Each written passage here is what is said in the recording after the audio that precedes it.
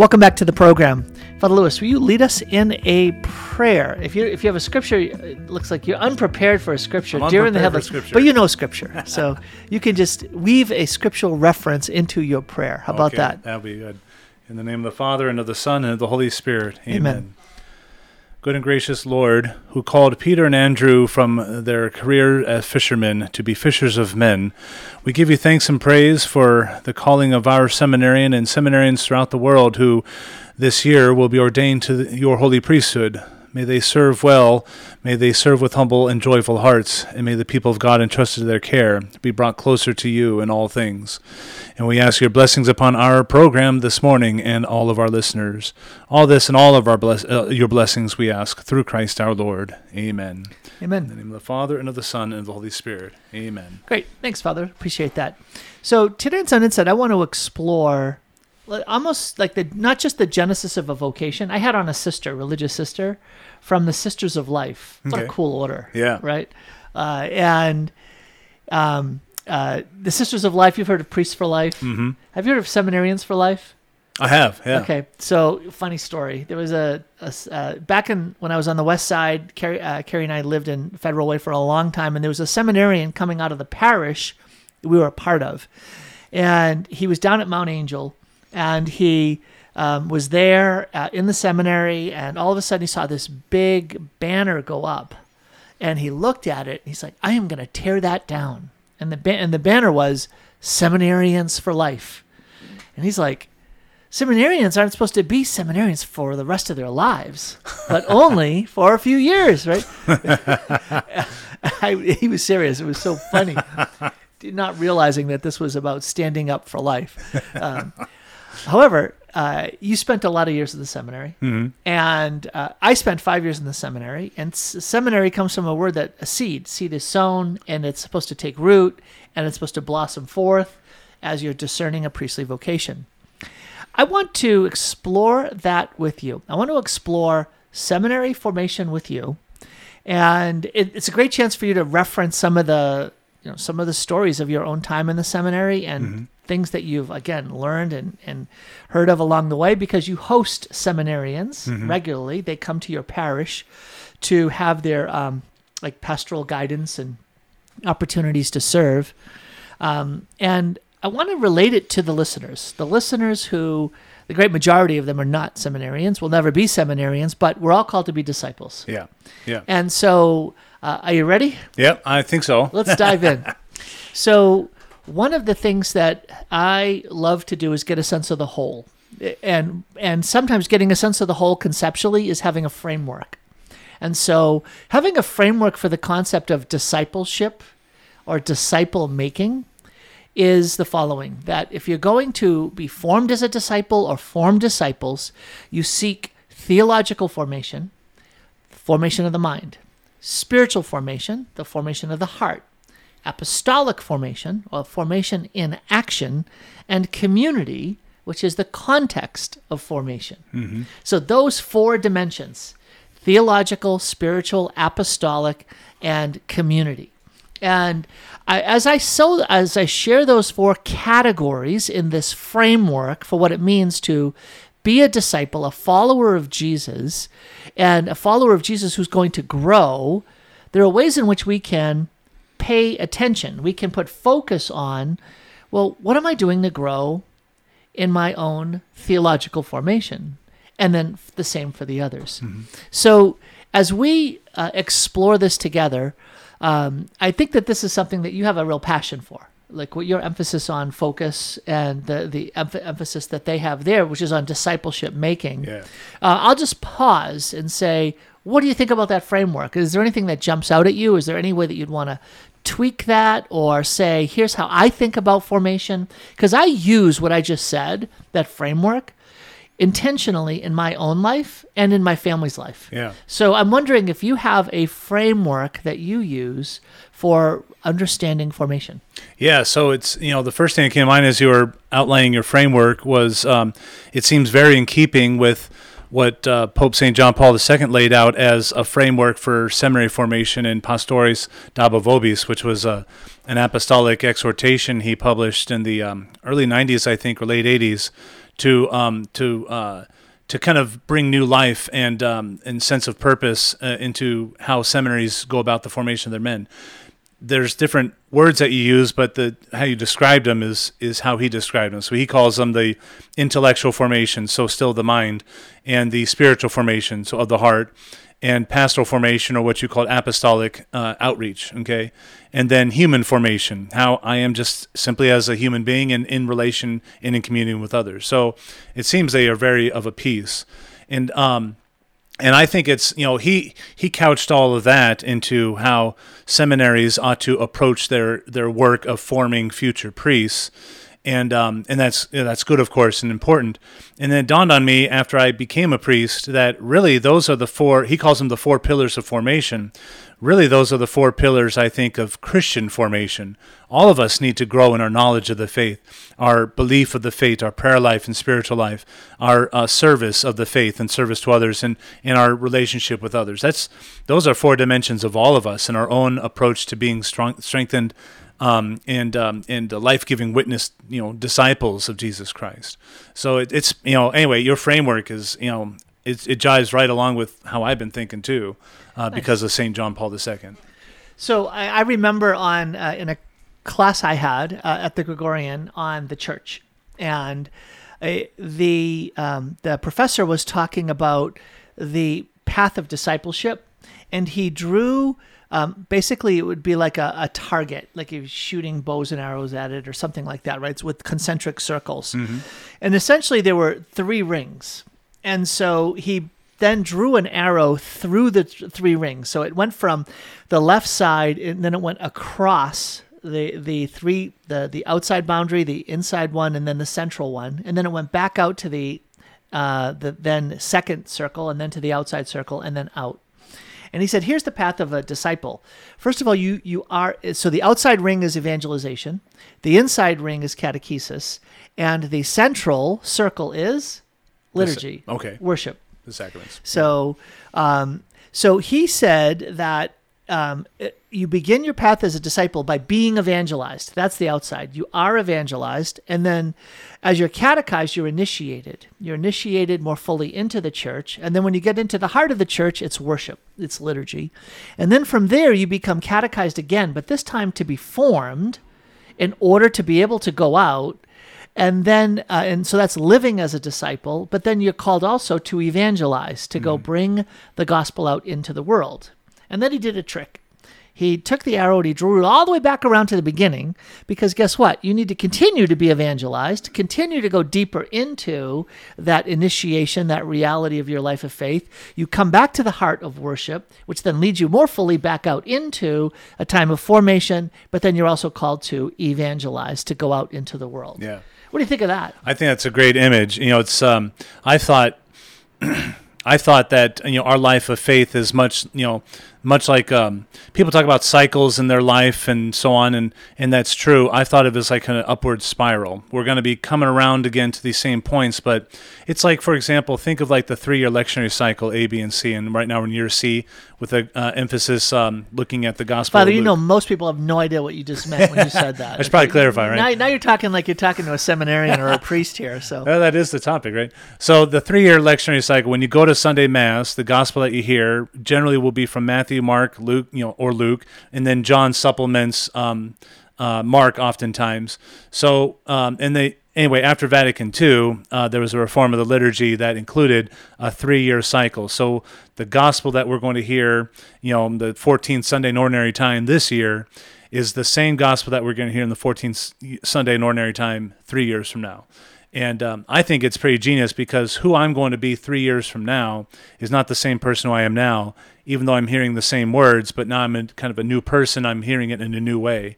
And I think that's an example of this, what I mean by upward spirals, that when we come back around again, we have made some growth, and we got to keep growing. So we're back at that. And so anyway, this arrow that goes through and then goes back to the start, if you could form that into a 3D image, I bet he would have it be kind of a spring, an upward spiral.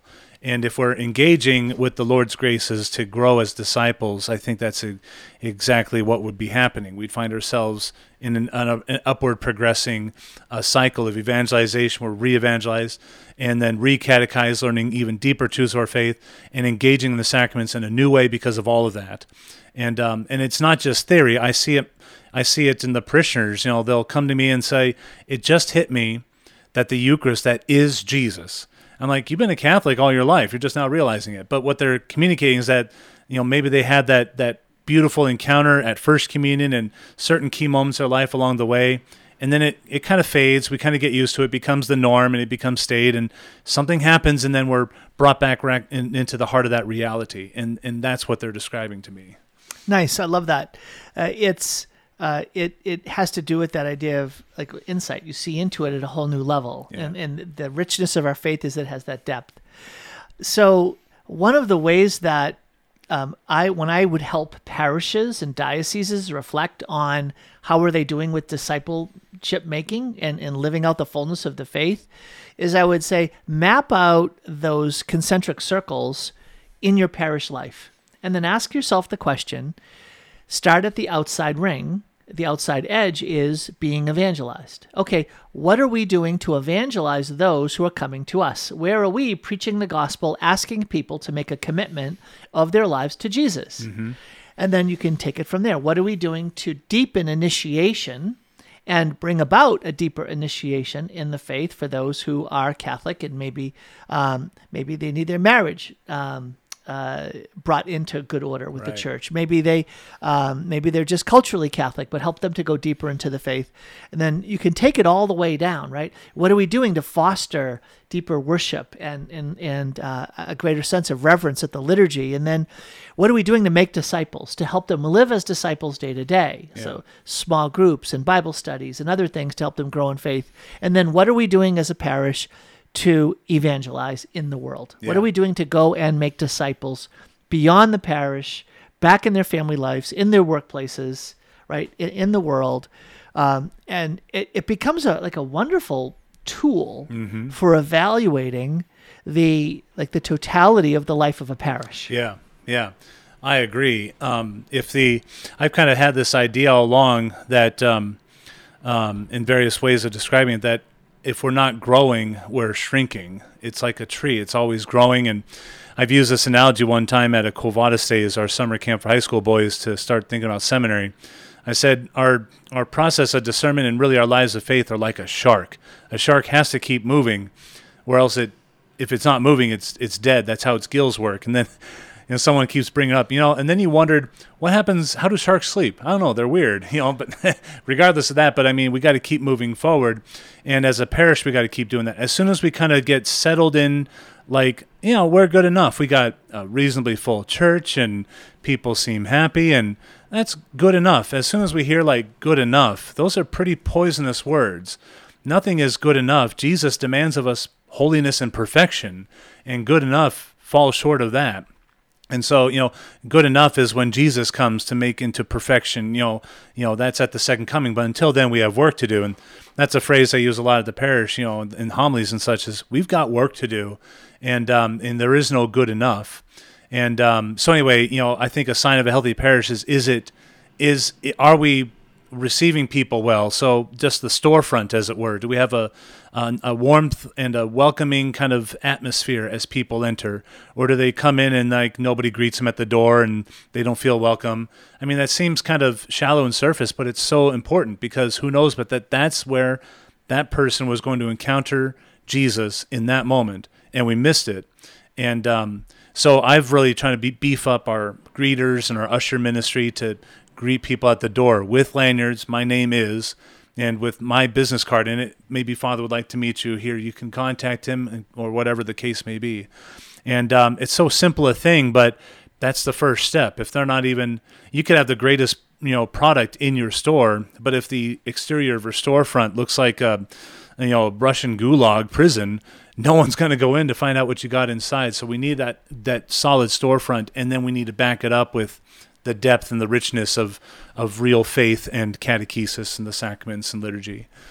Amen. I worked at a parish when I first left the seminary as a layperson, and the priest was very visionary, and he hired me to direct evangelization efforts. And one of the things we did is we put in greeters, and it ended up being a whole ministry. People became really good at it. It was an easy first step.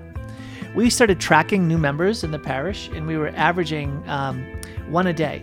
So for 6 months, we had 180 families join.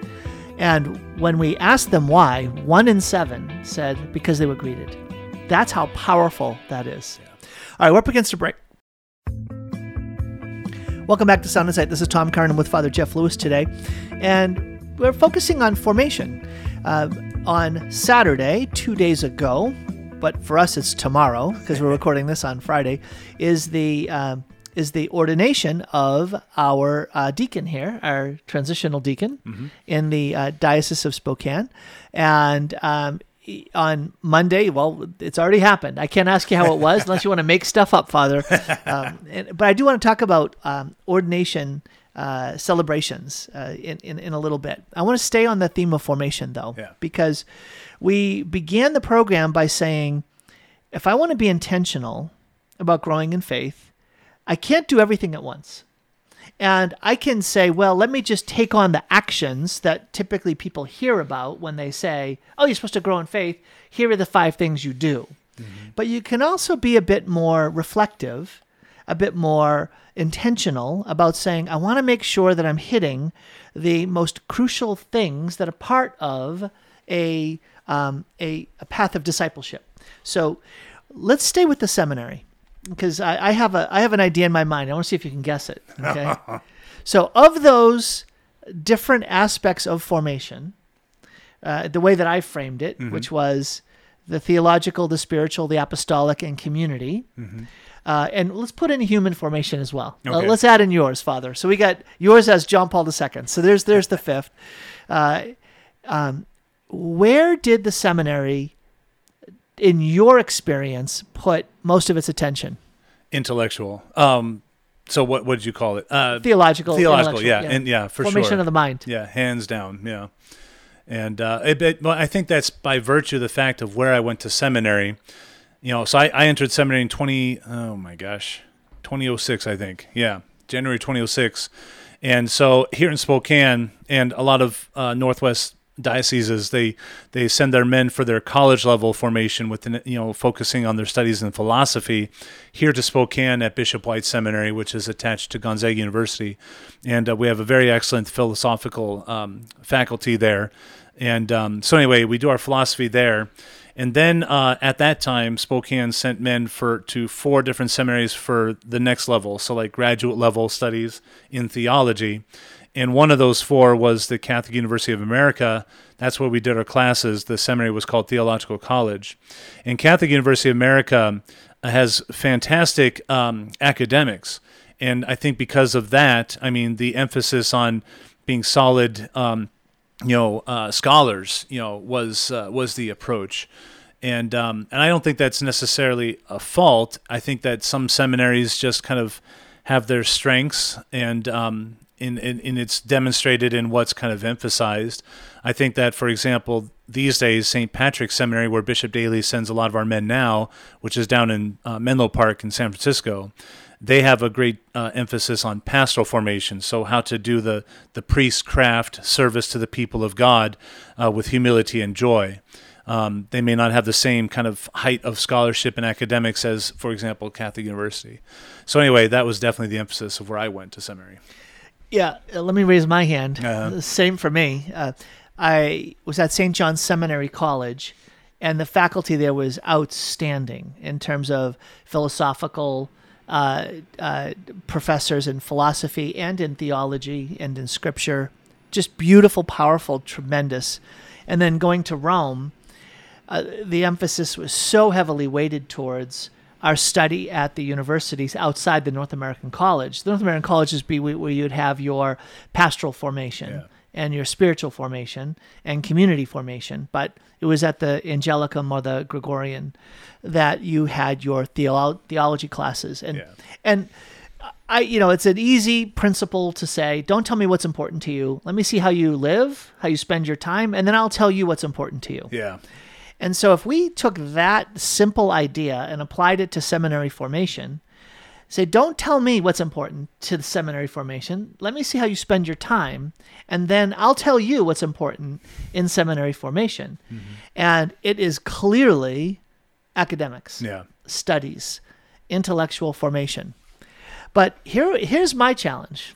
My challenge was that, well, first of all, I love academics.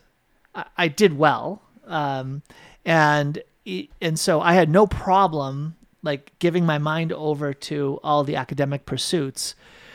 It was that it felt as if there were great losses that happened in the remaining parts of formation, but even in the academic side. Now, why?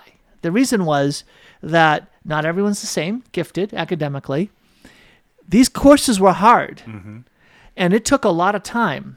And so there ended up being a lot of, let me cram, let me pass the test, flush, make room for the next content. Yep. And so I'm like, wait a minute, are we forming minds theologically through these classes, or are we simply asking the seminarians to memorize a whole bunch of stuff? They're going to learn it, but what they're asking is, what do I need to do to get an A? What do I need to do to pass the test? And then, there's some tidbits that stay, and there's like maybe an overarching puzzle coming together in terms of like a theological mindset. But to be honest, as a guy that really loved theology, I did not see a lot of that at the North American College. Yeah, I saw that a little better at CUA. I think some of our professors, were very good at helping us to see what we were specifically focused on in that moment in our studies, how that relates with the larger picture.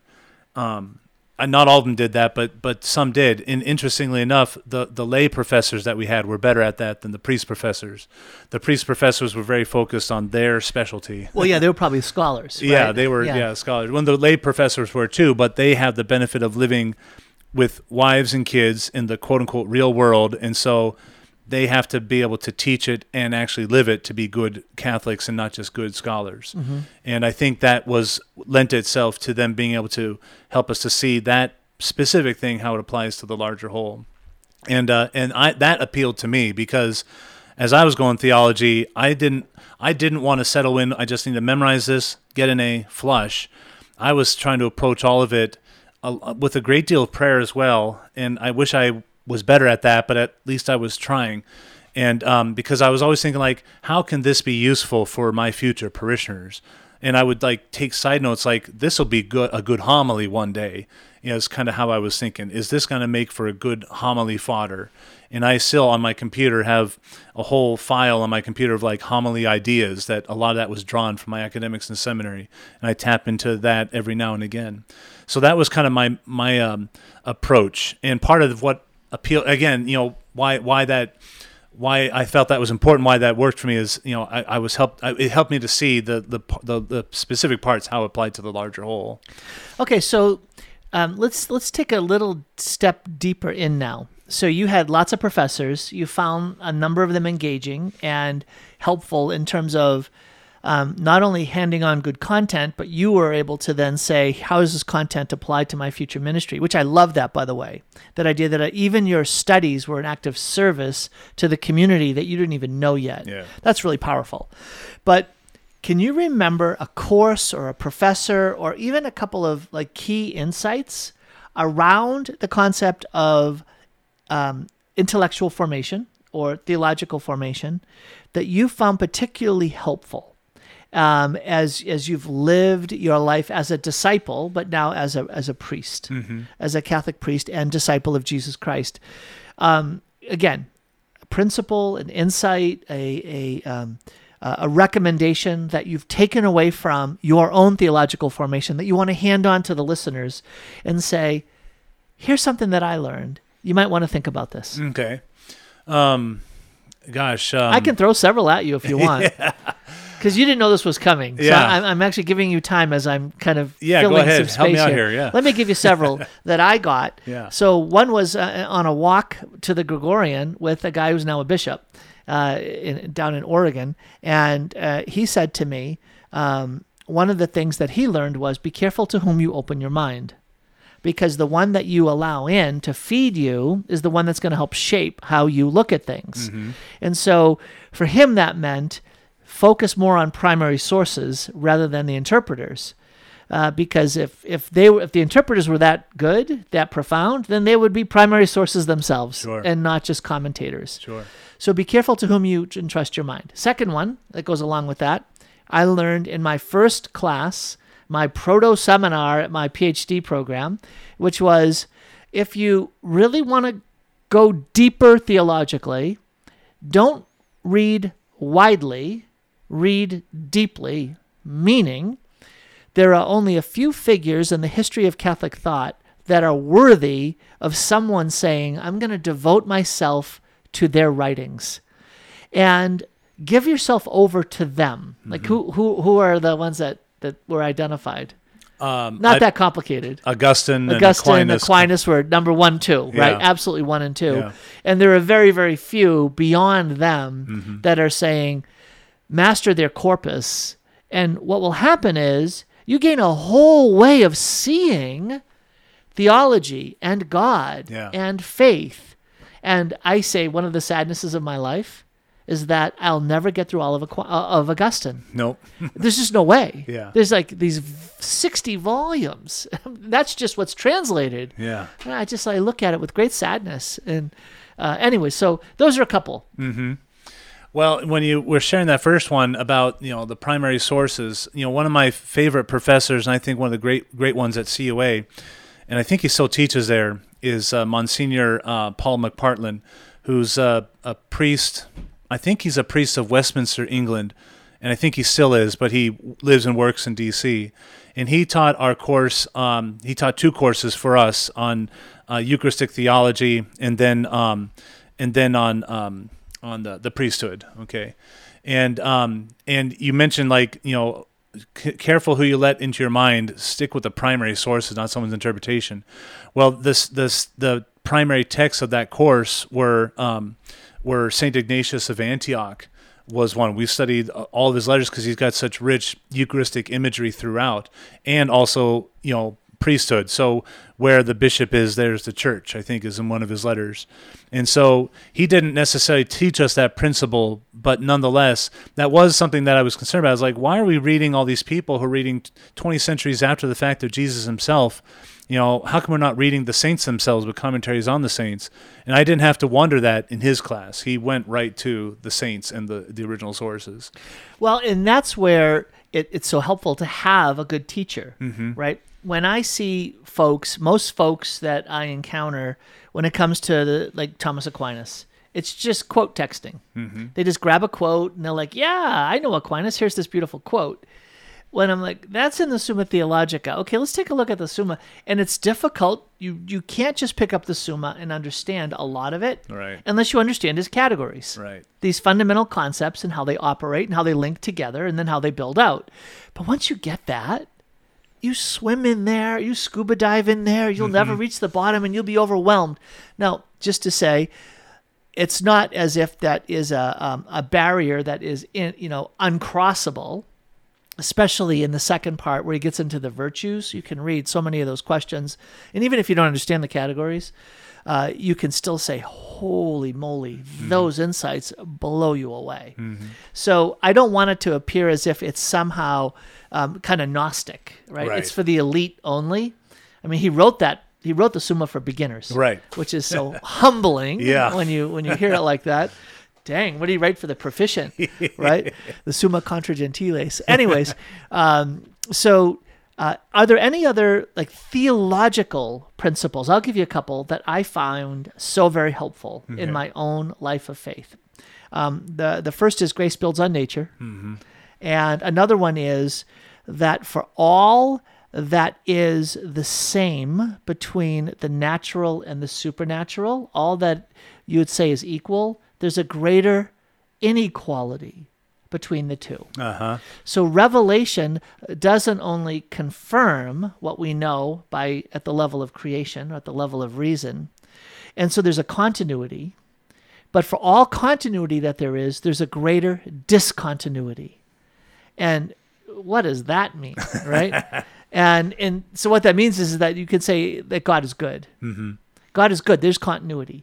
Because we know what goodness is, and we say that God is good. Well, greater discontinuity means that it's truer to say that God is not good.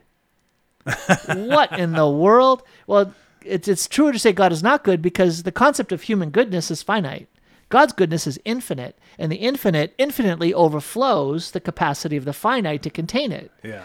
And so it's truer to say God is not good than it is to say that God is good, not because God is not good, but because God's goodness so far surpasses, is so eminently beyond human goodness, you cannot even conceive it. Yeah. Yeah. So that's training the mind to think in a certain way. Mm-hmm. So there's mine. Grace Yeah. builds on nature, and for all continuity, there's greater discontinuity. Yeah. We had a course that was just Christian anthropology, where grace builds on nature was practically the class motto. And that might have been where I might have heard that phrase before, but where it really sunk in, and it really helped me to see everything. Like, I can't just coast through life. God has given me graces all over the place. Again, I'm thinking, like, how can this lesson be applied to my parishioners, future parishioners? And it's a happy medium between I gotta earn everything and do everything myself and take, that's all nature, no grace. And then there's all grace and no nature, where God has showered me with graces, and I'm just letting these diamonds and pearls fall on the ground behind me, and I can't even be bothered to reach over and pick it up. That grace builds on nature. I use the center panel of the Sistine Chapel, where Adam just has to extend his finger and he connects with God. That's all he has to do. That's the only nature has to put forth, and God provides the rest. I love that. Father, we're up against a break. When we come back, we'll keep building on this idea of grace builds on nature. Welcome back to Sound Insight. This is Tom Curran, and I've got Father Lewis here, trapped, Father. And so we're talking about we're trying to mine some nuggets out of the time in the seminary, and just overarching concept of formation. So folks, when you're hearing us talk, our goal is this. Our goal is to be able to say, when you think about the idea of growing as a disciple, there are some, like, beyond the basics ideas. And so one of them is have a framework for it, and stop and ask yourself, what do I do to grow theologically? How do I form my mind intellectually as a part of advancing in my own discipleship, my own following of the Lord? And I think that theological formation or intellectual formation is so important. Guess what? For fathers. Mm-hmm. And do you know why? You want to guess why? You want me to say it, and then you can build off it. So the reason why I say it is, I talk often with other married couples, and so many fathers, husbands and fathers, don't exercise spiritual leadership in the home because they feel inadequate when a very simple concept comes up. Or a question comes up. What do I do if we bring up our faith and the kids start asking questions? Uh-huh. And I'm not equipped to answer them. And so now I've moved out of my comfort zone. I'm in an awkward place. I don't really have, like, I've got a puddle when I need an ocean, is what it feels like. So why even bother engaging with my kids in spiritual or theological matters that, frankly, matter so much right now? Mm-hmm. So this conversation, Father, is really an attempt to say, hey, parents, get equipped. Seek to be intentional about formation.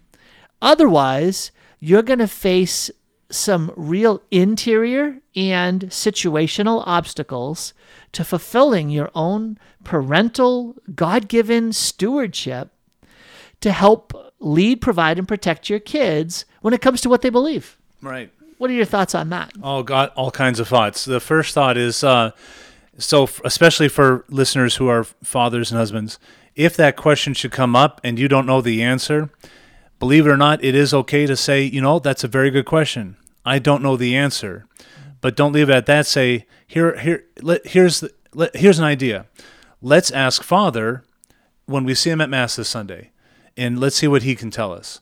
And I think what that's doing is several things. You're showing confidence and humility. You're not trying to make things up and stumbling all over yourselves because, your kids, the younger they are, the more savvy they are. They know when you're just feeding them nonsense. They really do. So don't try to feed them nonsense. Don't try to make something up on the fly. Just in humble confidence say, that's a good question. I don't know the answer. Let's ask Father together when we see him at Mass. And then ask Father. And so this is my second thought is that, and this is for everyone, wanting to genuinely grow and be more deliberate and intentional in their formation as Christian disciples. I think it's frankly foolhardy to try to do it alone. I can't remember which saint it was. I believe it was Saint Teresa of Avila who said that those who would seek their own, those who see themselves as their own spiritual director are being directed by a fool. That's way off, but she uses fool. That's a word. It sounds good. Just throw a name of a saint in front of it. There's a technique, folks, right? So it sounds pretty wise, right? But your parish priests are vastly. People think, oh, Father's so busy. The reason why I'm so busy is because when I encourage people to see me for spiritual direction or counseling or just ask questions and I set meetings with them, that's why my calendar is full, is because people are taking me up on that offer. Our parish priests, priests anywhere, but our parish priests where we go to worship are such an untapped potential. If all we think our priest does for us is celebrate the Sunday Mass and feed us the Eucharist, that's important, of course, and maybe the most important thing that the priest can do.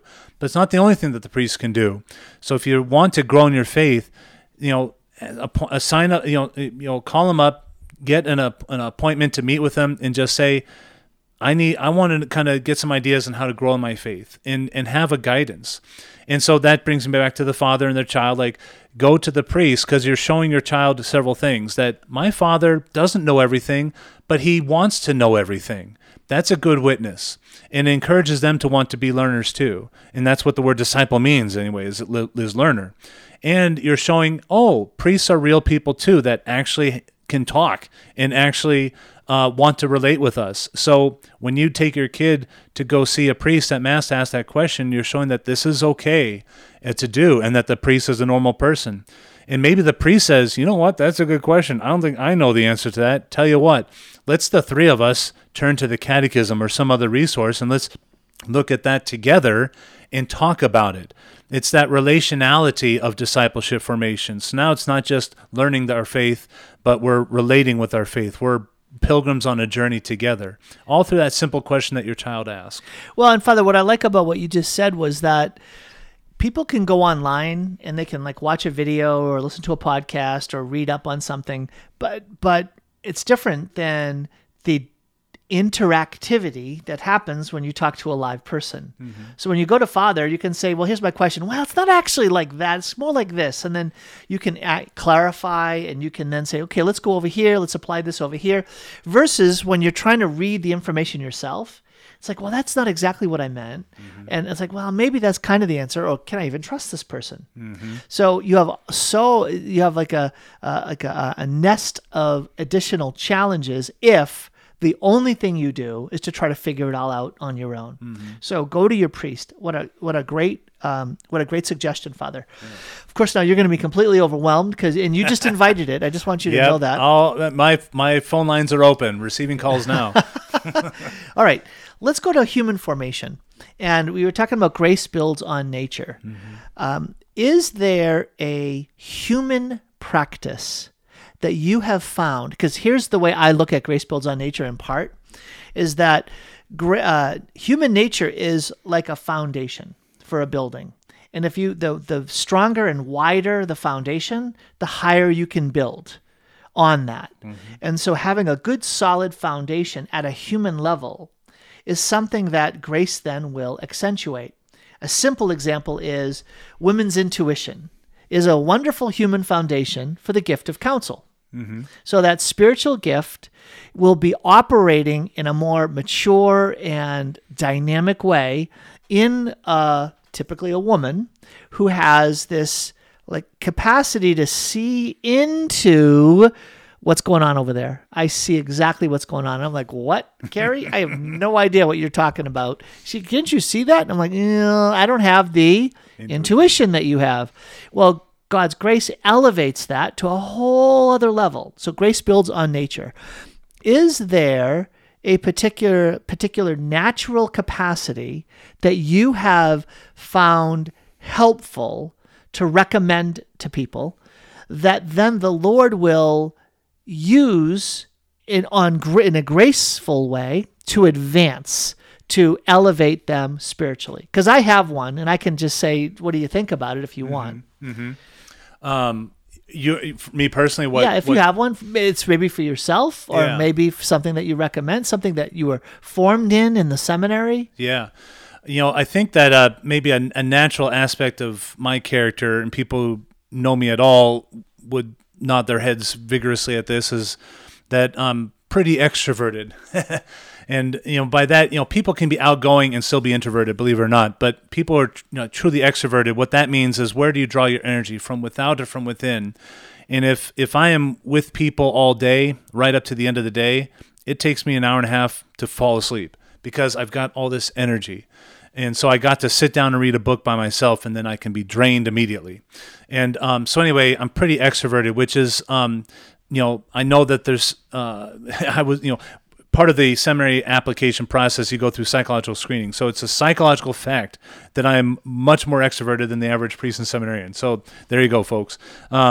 Anyway, so how can I use this natural characteristic of me, for the forces of good, as it were?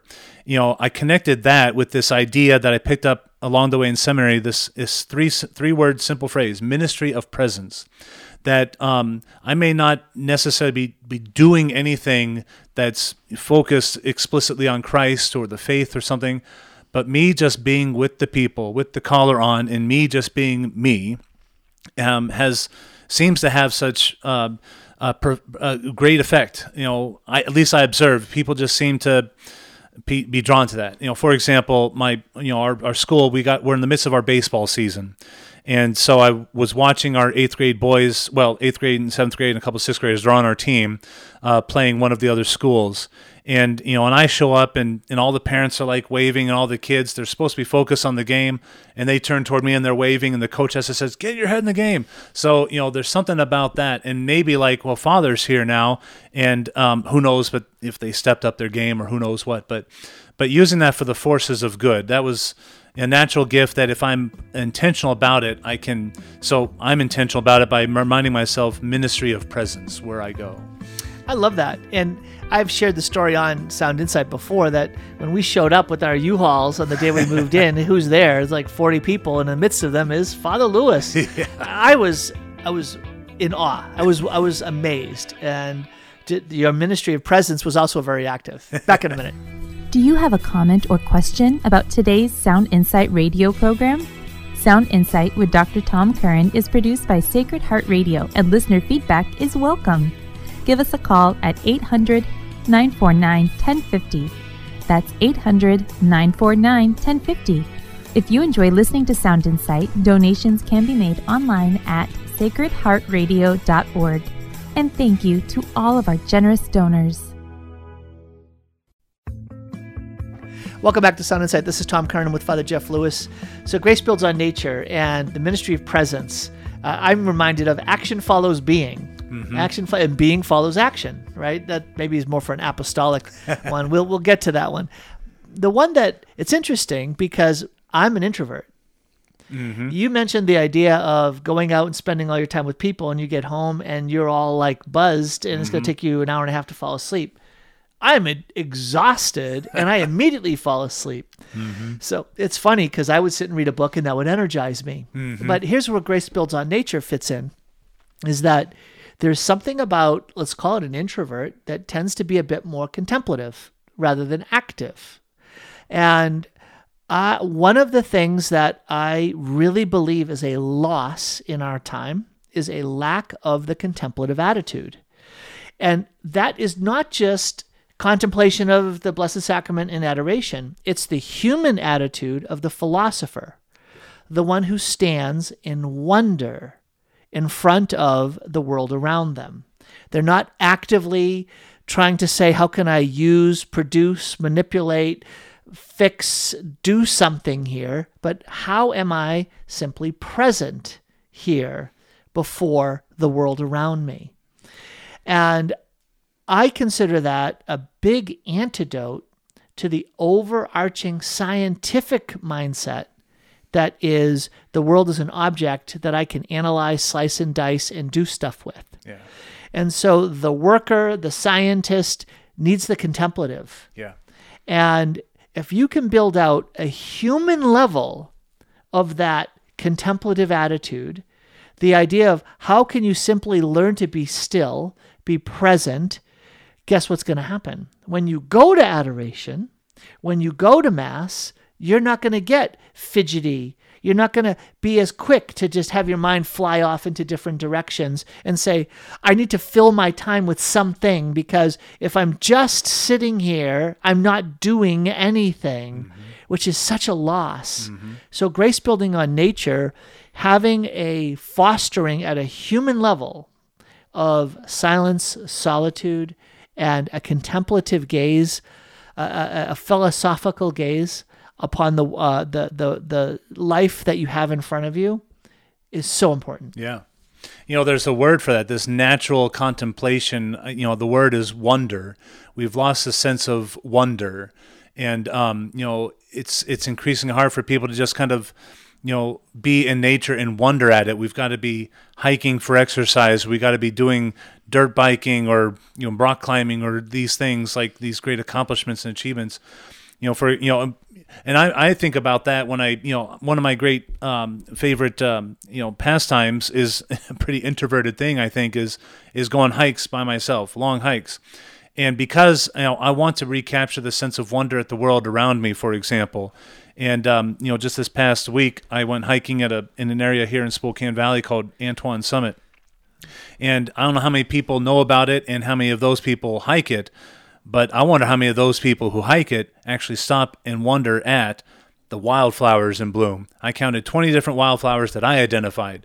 And people are like, wow, you actually counted them? I said, yeah, and you should try it. They're beautiful. And that's just one aspect of kind of the wonderment of where I'm finding myself. And because I am extroverted and tend to be more active, I have to stop myself and catch myself to do that. When I was in pilgrimage after ordination in Rome, and I was going through the Vatican museums, and it struck me with great sorrow that this flood of humanity is just pressing through, stopping maybe for half a second to take a picture and keep going. It's like you are surrounded by timeless works of art, by that not everyone gets to see. And a picture, you can buy a postcard that's a better picture than yours, I guarantee it. So I literally had to press myself to the sidewall away from the crowd to just lose myself in wonder at these beautiful works of artistic creativity, and keep the camera in my pocket or whatever, so I could just absorb it.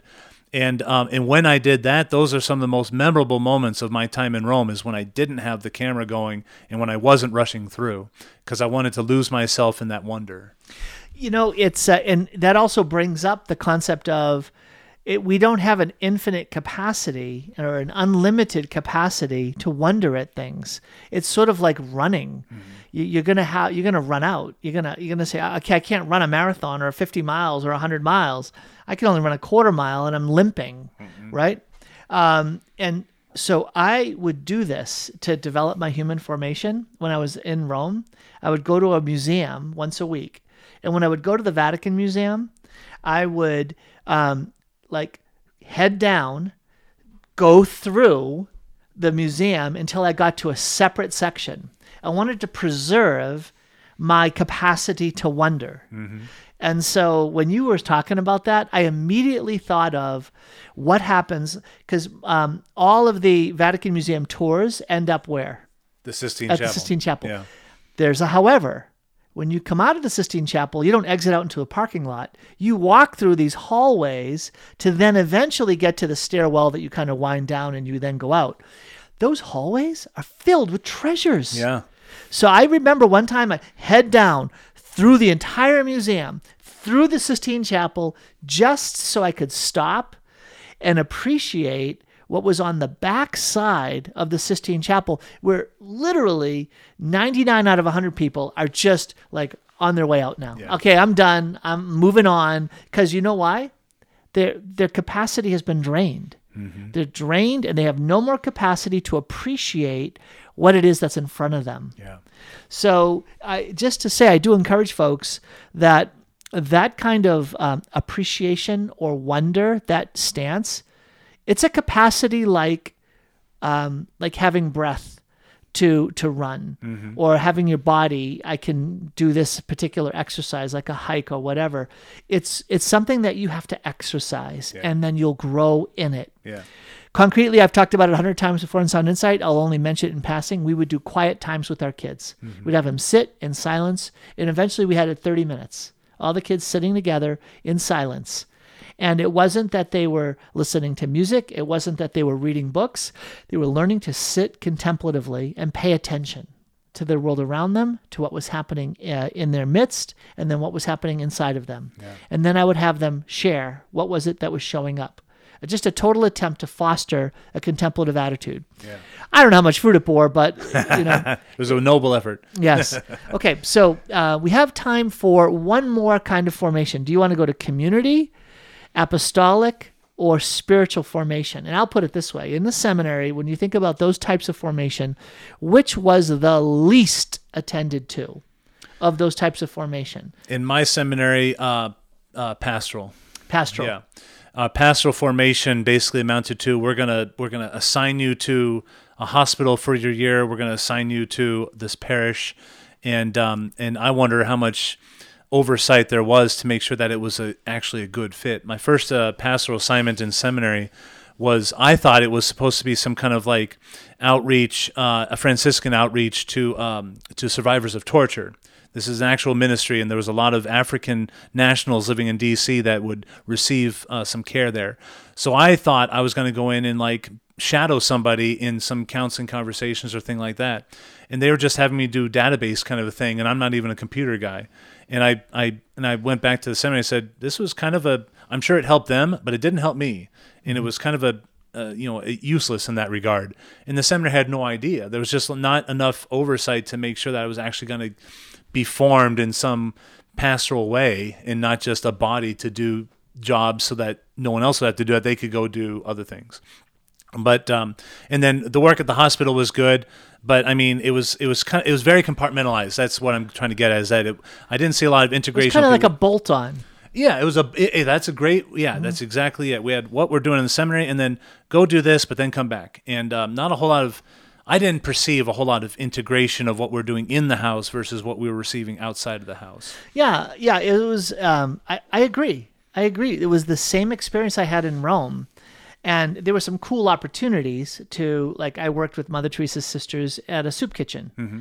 And that was powerful, but it was 1 hour once a week. Mm-hmm. And we'd go down and we'd serve a meal and we'd leave. And how is that essentially connected to the work of being formed to be a priest? Right. That was less clear. It wasn't that clear.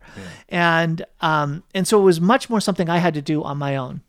I want to end though with this one, and that was communal formation. Okay. I felt was terrible. So I made a distinction to the faculty. I said, are we brothers in Christ, or are we guys who happen to share a room on the same hallway?